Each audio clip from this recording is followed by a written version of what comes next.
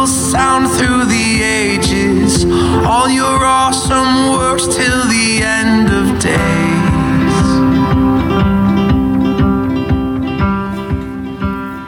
Morning. Happy Father's Day. We got some dads in here? Yeah, I'm a dad. Yeah, I'm a dad. So, can I do dad jokes? Okay, so Mark's the one with the dad jokes. I don't actually have any, but I like that video with the guy. He sounds English, maybe. Seems like a cool dude. Well, happy Father's Day. My name is Nate. I'm the creative director here at Res Church. Happy to be preaching today. We're actually starting something new, a new series, but let me ask you a question. How many of you have ever written a book report? 6, okay, so 6 people. If you're under 25, a book it's a bunch of pieces of paper and there's like words on it and you read it. You can look it up you Google it, what a book is. And does that count as a dad joke? It's close. It's close. It's cool. So when I was doing book reports growing up, I would procrastinate and I would use these things called Cliff's Notes. Ever heard of it? The ones that are giggling, yeah.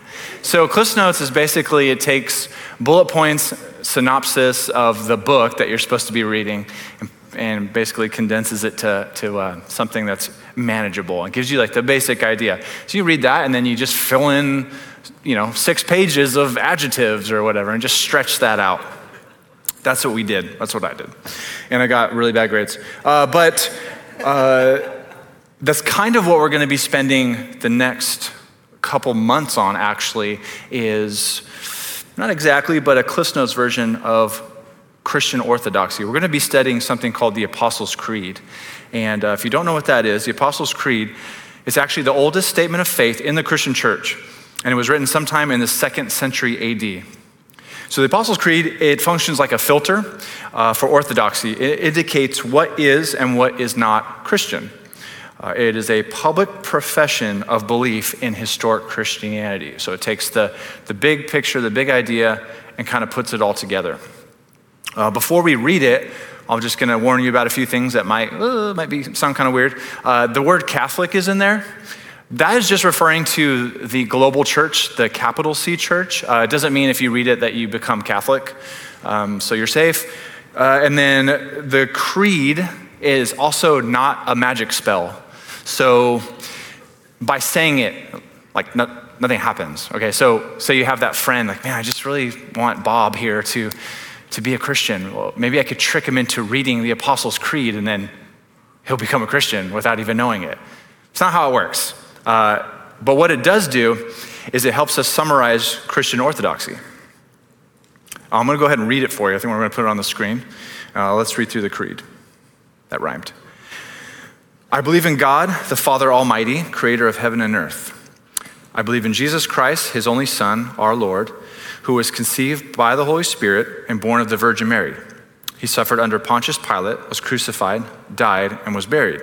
He descended to hell. The 3rd day he rose again from the dead. He ascended to heaven and is seated at the right hand of God the Father Almighty. From there he will come to judge the living and the dead. I believe in the Holy Spirit, the Holy Catholic Church, the communion of the saints, the forgiveness of sins, the resurrection of the body, and the life everlasting. Amen. So my task today is to dissect that first phrase, I believe in, specifically the word believe. So the preaching team here at Res has trusted me so much that they have given me 3 words to preach. And I'm honored. But these words are actually very important because of what follows those words. I believe in, and then what comes after it. So the big idea here is that what we believe, we will confess. And what we confess, we must believe. What we believe, we will confess. And what we confess, we must believe. And we're going to answer 4 questions today. Last week, Vance talked about having 3 points and that making him a good Baptist. I have 4 points. So in your face, Vance. I'm a super Baptist. We have four questions here. Vance isn't here, by the way. So, number one, what does it mean to confess? What does it mean to confess? I'm going to ask number two, what does it mean to believe? Number three, what is it that we believe? And number four, what is it that we confess? And these are the four questions we're going to answer today. To answer these questions, we're going to go back and we're going to look at two verses in Romans chapter 10. So if you have your Bible, it's a book. It's got the pages, or you have the internet or whatever you kids use these days. And pull that out, get that ready. Romans 10, 9 through 10. I'm going to read this. Because if you confess with your mouth that Jesus is Lord and believe in your heart that God raised him from the dead, you will be saved. For with the heart one believes and is justified, and with the mouth one confesses and is saved. Okay. So question number one, what does it mean to confess? What does it mean to confess? So the word confess actually comes from a Greek word. It's a two-parter, homologeo. There's two parts to that. The first part is homa, which means same, and logeo, which means to speak. Thus, it means to say the same thing or agree. Confess means to share a common view or to concede or admit that something is true. In the context here we're talking about, it is referring to an audible public confession. Audible public confession. Why is this so important? Well, how many of you are married in here? Yeah, I'm married, cool. How many of you have been to a wedding before? Okay, been to a wedding, cool. How many of you are not married but you'd like to be married? Just trying to play matchmaker, okay. I'm a good matchmaker, okay. My band's drummer, I thought, man, he's a really good guy, single. And then I have a friend that was on the worship team at Res, and I thought, wow, it'd be great if these two could meet. So I just casually showed her a picture. I was like, oh, here's our drummer. Pretty handsome, right? She liked him, whatever. We had a show in California. She came, they met. I just watched back from the merch table as they connected, and they ended up getting married. It's so cute, and they just had a baby. But they asked me to do the wedding. They're like, you're a pastor, right? I'm like, well, not technically, but I could look it up, And so they asked me to do the wedding, and I've never performed a wedding. Since then, I've done two. Performing a wedding is very stressful.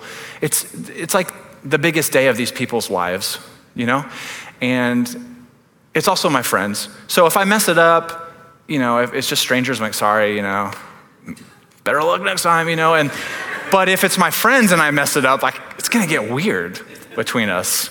It's gonna be weird. Thankfully, it went fine. But when you perform a wedding, you exchange what is known as vows. You guys know what this is, right? You write your own, or the minister will have you repeat after him, and you basically are doing a public confession. Okay. This is important because, number one, public confessions come with accountability. So all the people in the crowd of the wedding, the guests and family and all that, they're not just there for cake. A lot of them are, I'll be honest with you, but they're actually witnesses, okay? They're supposed to provide accountability. And so when you take these vows, you say it out loud, everyone hears it, like this is what I'm going to do, and this is what I promise to do. When you swear to fulfill the vows, you do it publicly, and you do it publicly, and you do it audibly, and this provides accountability. Number two, public confessions include specificity. For richer, for poor, okay. Good health, bad health, life, death, all those things. If I buy too many action figures, or if I don't buy any this month, you're good with it. These are all specific things. When you make a public confession in front of people with specificity, it carries weight. It means something, okay? In the context of Romans, what we're talking about, a public confession is good, but it is not the means of salvation. Like I said before, you can't just read the creed by accident and you're a Christian. It's not the means of salvation, but it is the evidence of salvation. And there's this really kind of scary verse in Matthew 7:21, where it says, "Not everyone who says to me, 'Lord, Lord,' will enter the kingdom of heaven, but the one who does the will of my Father who is in heaven. So that verse always kind of freaked me out because it's basically saying, like, there's going to be people who are Christians, they're going to confess to Christianity, and then, Judgment Day, he's like, who are you? It's a scary thing. So all that to say, this public confession, this creed, these things, saying these things out loud, it's only half of the equation. Belief and confession are two sides of the same coin, okay? Belief and confession are two sides of the same coin. So we talked about what it means to confess. Well, number two, what does it mean to believe? Believe comes from the New Testament Greek word pisteuo, which means to be convinced of something, or give credence to, or to have confidence in, okay? In verse 9, it gives us an object and a location of this belief. It says we must believe in our heart. Obviously not referring to a physical heart. This word here is a Greek word, and it's a cardia, which basically means the center and seat of spiritual life. So when they say heart here, they use the word cardia. And it's the center and seat of spiritual life, which influences our thoughts, passions, desires, appetites, affections, purposes, and endeavors. When you believe something in your center, it affects all these other things. So, for example, my wife, she does something called spin. Anyone know what spin is? Woo, got some spinderellas. What do I call you? Spinners? Spindies. People that like spin. Okay, I've been twice with my wife. It's terrible. It's hot. You're on a bike. If you don't know what it is, you basically get on a bike and you just ride the bike really fast for a long time, and they yell at you and tell you to do moves and stuff. And it's really good exercise, but man, it's tough. It's no joke. Well, my wife really, really believes in spin. In her cardia, she believes that spin is beneficial to her physical health and her mental health, and which is great. I think that's awesome. And it does affect other parts of her life. So for example, she has spin clothes. Well, normal people have just clothes. Well, she has spin clothes. They're different. She has 2 pairs of spin shoes, same exact shoe, 2 different colors. Okay. It affects her diet, so what she eats. So when she wants a snack at night, one of her snacks that she buys is salad. Okay, you gonna put chocolate in that, or just gonna eat the salad? Okay, so she eats salad as a snack, gross, and then it affects her schedule, so how she arranges her life. Nate, what are you doing this week? Oh, I got all these things. Okay, well, I have spin at this time, so you're gonna go home. Okay, I go spin. So she writes her she's over there. I'm not gonna get in trouble. It's Father's Day. So she writes in the schedule when she's gonna go to spin. And it affects her social life. She invites people from her spin class to this church. A few have come, which has been really cool. And that is in her cardia. She believes that spin is beneficial to her physical body. And so that she believes in it. It affects these things. Now, sounds like a crazy person. She's not. Totally normal. It's not like she's a CrossFit person, Is Daniel gone already? Yeah, okay.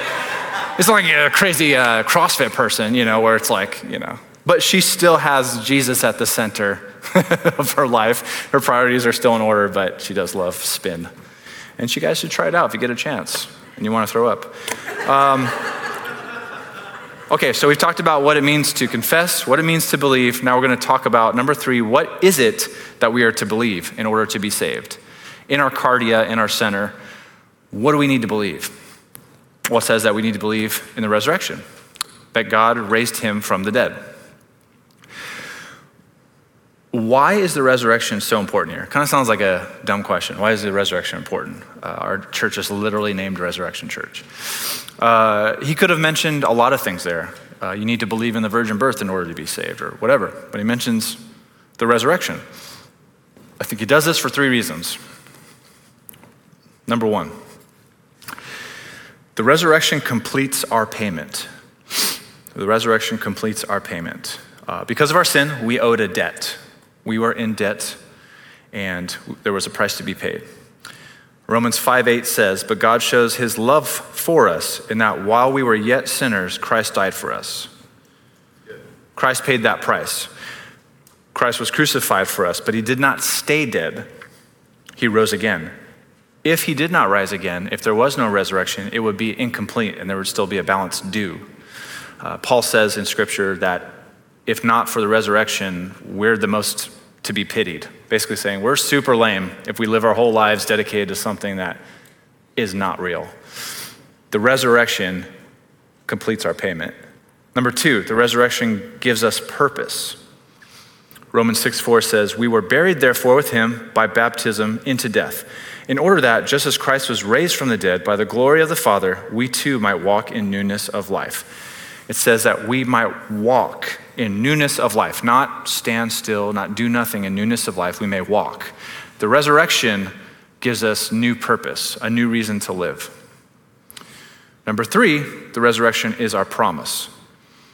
After our temporal life here on earth ends, we will have eternal life with God in heaven. Romans 8:11. "If the spirit of him who raised Jesus from the dead dwells in you, he who raised Christ Jesus from the dead will also give life to your mortal bodies through his Spirit who dwells in you." Because of the resurrection, our payment is made, we have purpose on earth, and we have the promise of heaven. One thing I noticed about these two verses that was kind of interesting was in verse 9, Paul starts with the mouth. He starts with confessing, and then he moves on to the heart, which is believing. But then in verse 10, he actually reverses those. He starts with the heart, and then he ends with the mouth. Well, why is that? Well, I think this further illustrates that belief and confession are two sides of the same coin. They're interchangeable. Now we talked about what we believe. Let's talk about what we confess. Number 4, what we confess. We confess that Jesus is Lord. The word Lord there comes from kurios, which means the sovereign one, master, ruler, despot, governor, owner, and my personal favorite, the supreme one. It sounds like Star Wars.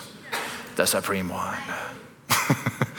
In Rome during this time, when this was written, they lived in a polytheistic society. So they had many gods, lowercase g, had all kinds of different gods, gods for thunder and lightning. They had gods for water, all these different things.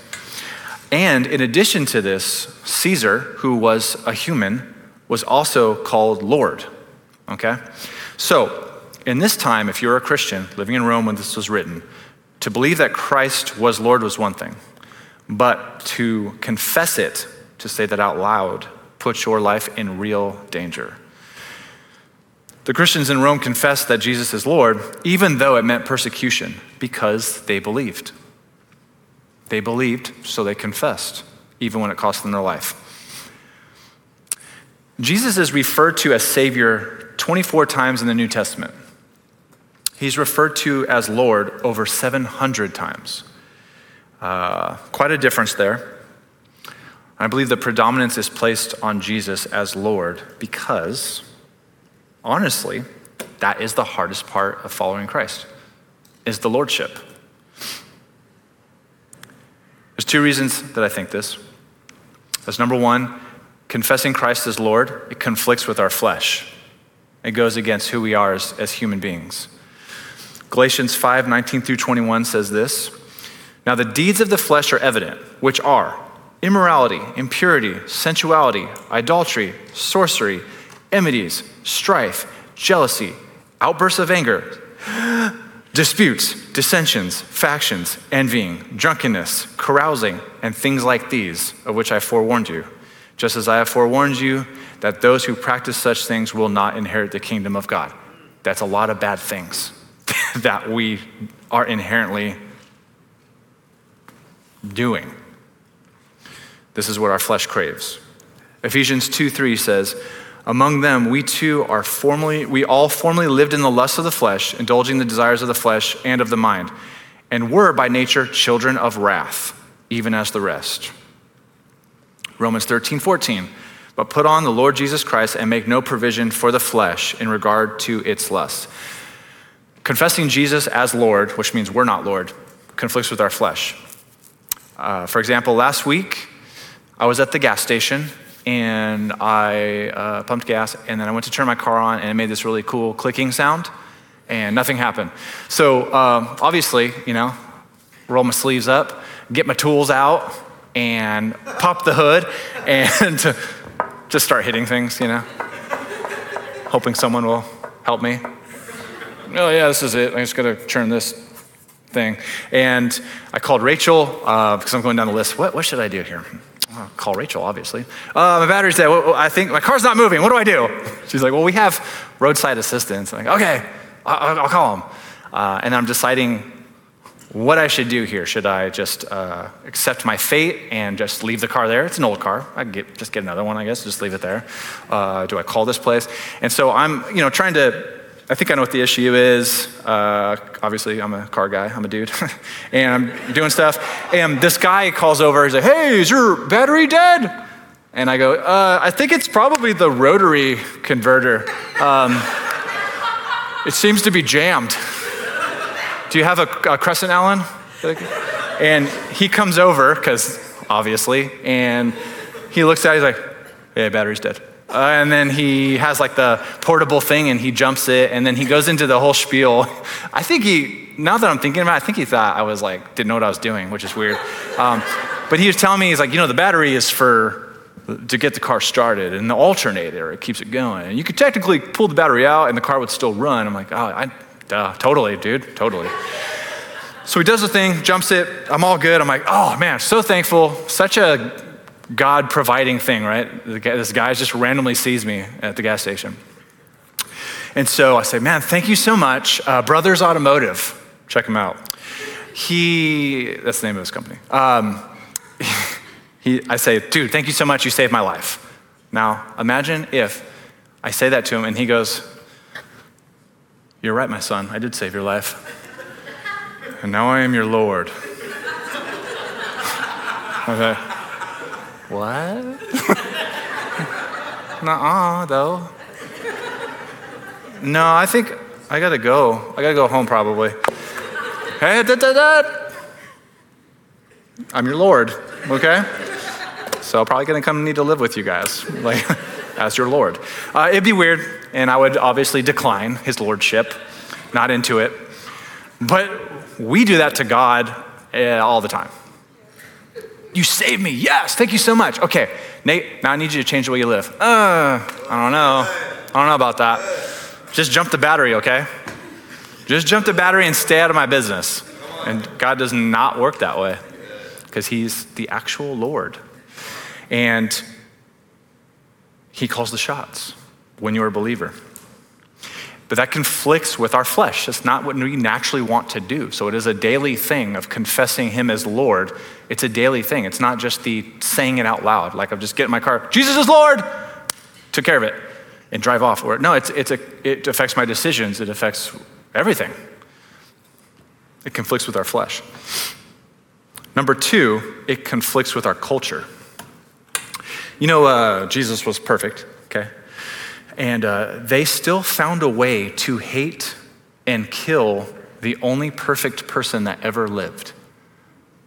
So why am I surprised that people just don't like me because I follow this person?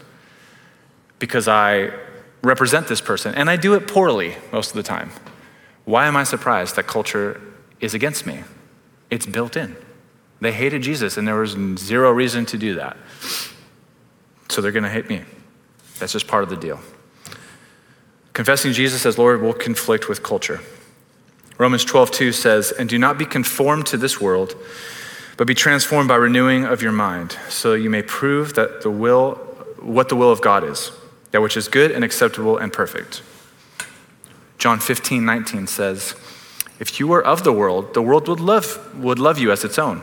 But because you are not of the world, but I chose you out of the world, because of this, the world hates you. Happy Father's Day.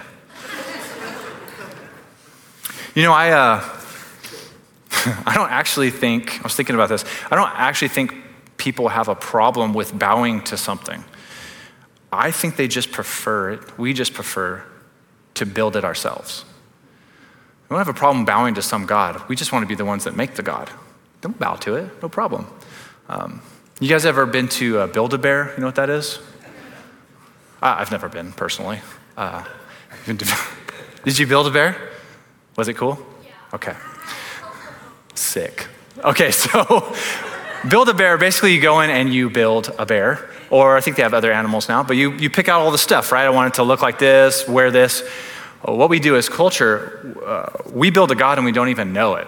So we'll go in, I want some higher power. Let's do the white one. Make him white, because obviously that makes sense. Let's put him in a red robe, because I'm a Republican, so obviously my God's Republican. Or put him in a blue one, because he's a Democrat, obviously. Or put him in a green one, because throw my vote away, it's fine. And so, I promise you I'm not political, I just heard someone say that one time. So put this color on him, and then I want my God to put a smile, make sure it's a smiley one, because my God is not judgmental, and my God is just like peace and love and just has no rules. Like I like my God to be just like really chill, with everything. And so you basically build your God, and then of course, we'll bow to that. Why? Because we're essentially bowing to a mirror. We pick all the things that we want our God to be, and of course we'll bow.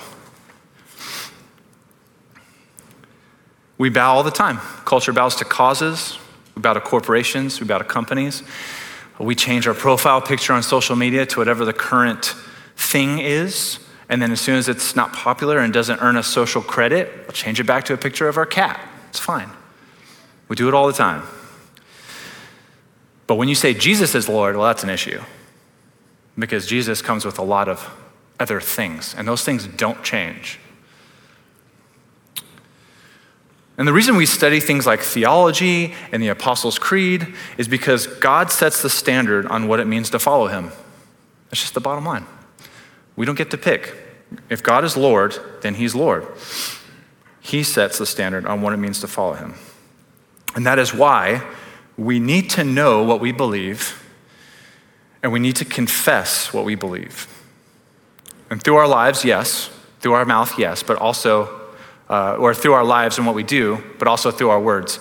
You know that really cool term that goes nicely on a bumper sticker? It's like, preach the gospel, but use words if necessary.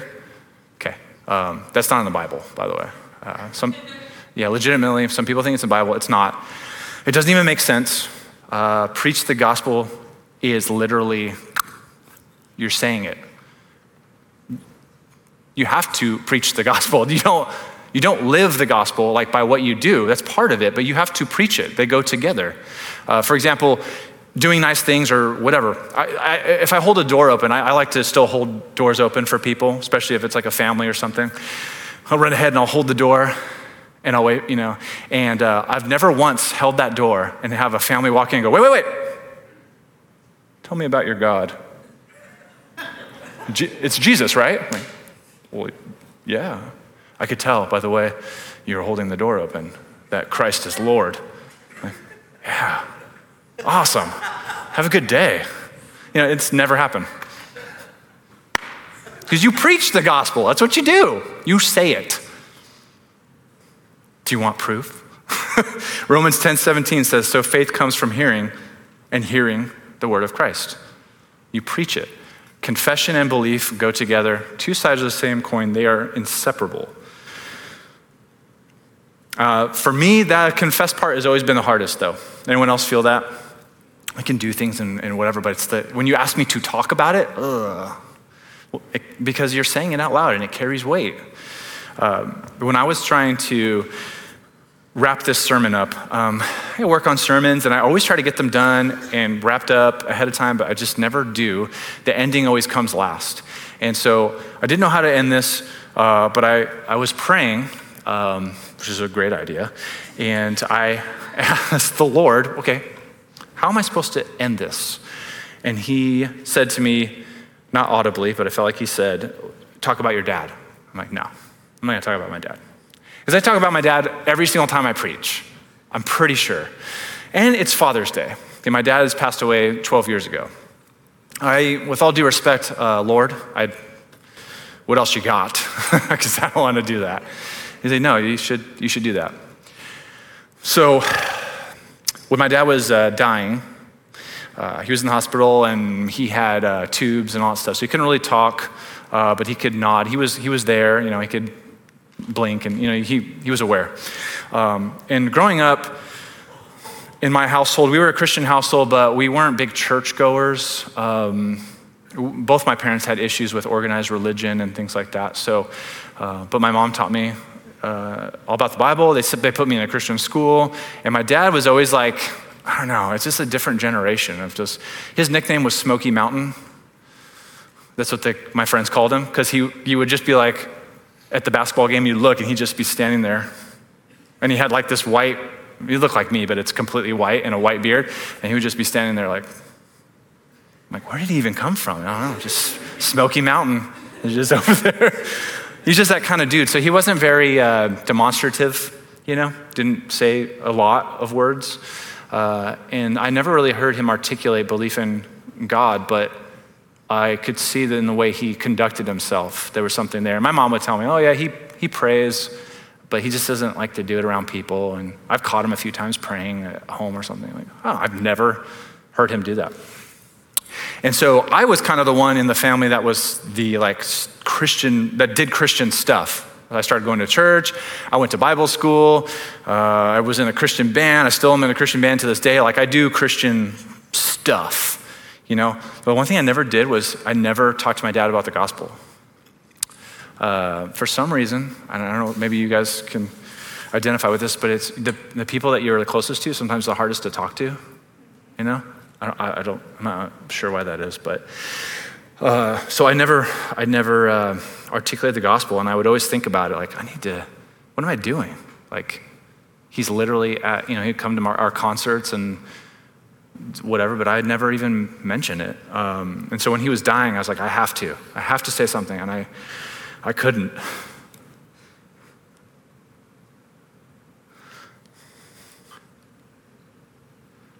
I couldn't do it.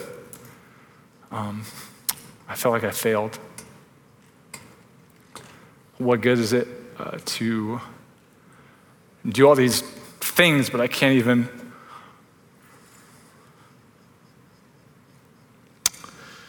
But luckily, I have a friend who's a pastor. He came and he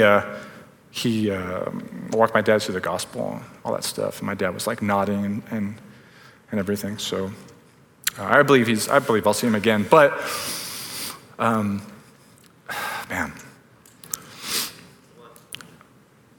confessing, it's just two sides of the same coin. And I didn't tell you this story. I really didn't even want to do this at all, but I felt like it was what I needed to do. I'm not telling you this to bum you out. I didn't think it'd be cool to cry. But I wanted it to be an encouragement that if you're a believer in here, you should confess and tell people. You get to be a part of that. And if we don't confess, how will they hear? Faith comes from hearing, and hearing through the word of Christ. I wish faith came through holding open doors and helping people jump their batteries, but maybe, God does all kinds of things, but without the confession, they're not hearing. So if you struggle with confession, you're like me, and that's a difficult thing for you, Rachel's gonna come and she's gonna lead us in a song. We'll have elders up front if you wanna talk or you wanna pray with them. Feel free to do so. Also, if you're not a believer in here, you're watching online and you don't know what I'm talking about, you can also come up front if you want to know more. If you want to believe, someone will pray with you. But I wanted to close today with confessing. I want to confess what I believe. So I'm going to read the Apostles' Creed, and then we're going to close, and the front will be open. I believe in God, the Father Almighty, creator of heaven and earth. I believe in Jesus Christ, his only Son, our Lord, who was conceived by the Holy Spirit and born of the Virgin Mary. He suffered under Pontius Pilate, was crucified, died, and was buried. He descended to hell the third day, and he rose again from the dead. He ascended to heaven and is seated at the right hand of God, the Father Almighty. From there he will come to judge the living and the dead. I believe in the Holy Spirit, the Holy Catholic Church, the the communion of saints, the forgiveness of sins, the resurrection of the body, and the life everlasting. Amen. You move as the Lord leads. Thank you.